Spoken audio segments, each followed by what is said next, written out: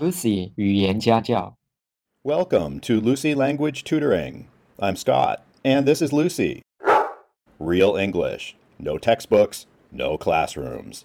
Today's lesson was produced in Taiwan's capital city of Taipei. Please listen to this recording while reading the lesson. Enjoy today's lesson. It's all coming right now from Lucy Language.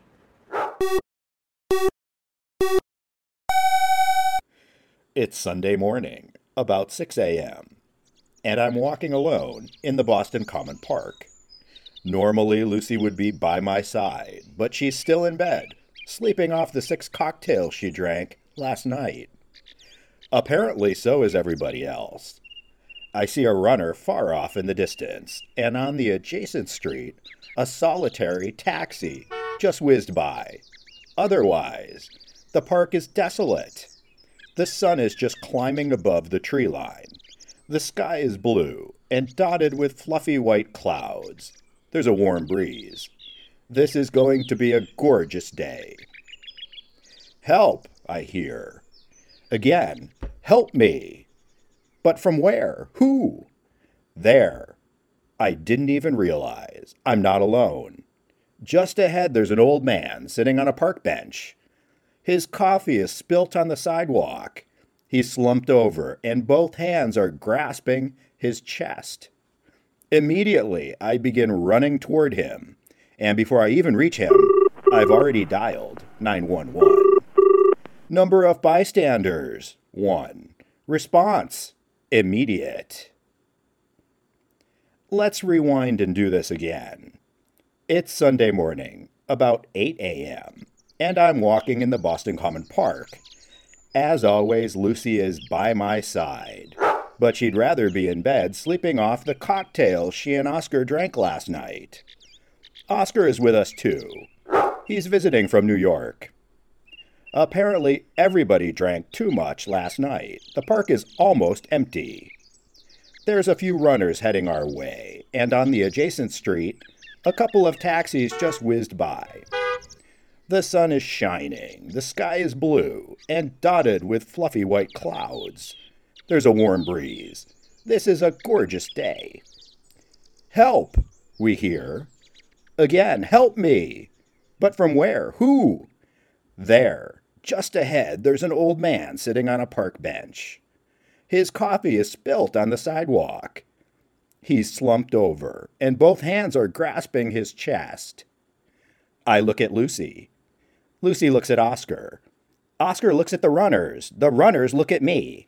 Lucy looks at Oscar. Oscar looks at the runners. The runners look at me. Nobody knows what to do. Lucy barks loudly. Then we all start moving toward the old man. Lucy is dialing 911. The runners are loosening the man's collar. Oscar is flagging down a police car. Number of bystanders, about 6. Response, delayed. Let's rewind again and see what happens this time. It's Sunday afternoon, and I'm walking in the park with Lucy and Oscar. The sidewalks are filled with fellow walkers, and runners and bikers. There are sunbathers, book readers, dog walkers, and frisbee players in all directions. The park benches are filled. On an adjacent street, a constant stream of taxis, cars, and buses whiz by. Help, we hear. Again, help me. But from where? Who? There. Just ahead, there's an old man sitting on a park bench. His coffee is spilt on the sidewalk. He's slumped over, and both hands are grasping his chest. Lucy, Oscar, and I look at one another. We're all considering the same thing. Should we stop and help the old man? Should we get involved? Or can we just wait for somebody else to do something? After all, there's hundreds of people in the park and dozens of people within earshot of the old man. Surely we needn't disrupt our plans. Lucy is slowly reaching for her phone. Several runners and bikers zoom past without paying the old man any attention. But now at last, we're all breathing a sigh of relief. 2 runners have approached the old man and are calling for help. Number of bystanders, dozens. Response, none. The bystander effect is a social, psychological phenomenon in which an individual, i.e., a bystander, is less likely to offer help to somebody when other people, i.e., other bystanders, are present.